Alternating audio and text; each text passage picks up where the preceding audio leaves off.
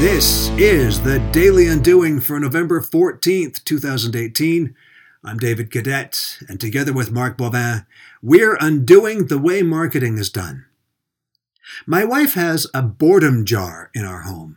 It's for our kids to dip into when they've been told to turn off electronics and it's too cold to go outside. A thought that begins to creep into reality this time of year. The boredom jar holds all kinds of great ideas, but to me it's a metaphor for a neuron-stimulating activity marketers, business leaders, entrepreneurs, business educators, and yes, students should engage in from time to time. But rather than draw ideas from the boredom jar, we should be putting ideas into the boredom jar. The boredom jar, to me, is more than just a vat of ideas to do when we're bored. It's a contingency plan. My wife, a vastly more skilled educator than myself and infinitely more in touch with child psychology and behavior, continues to feed the jar as ideas spring from her brain.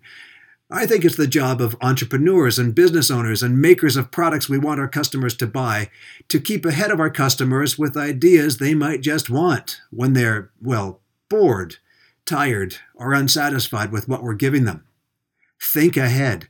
Build your own boredom jar. Unless, of course, your products magically evolve by themselves. Undoing marketing. That's what we do. And you'll find examples here on the Daily Undoing.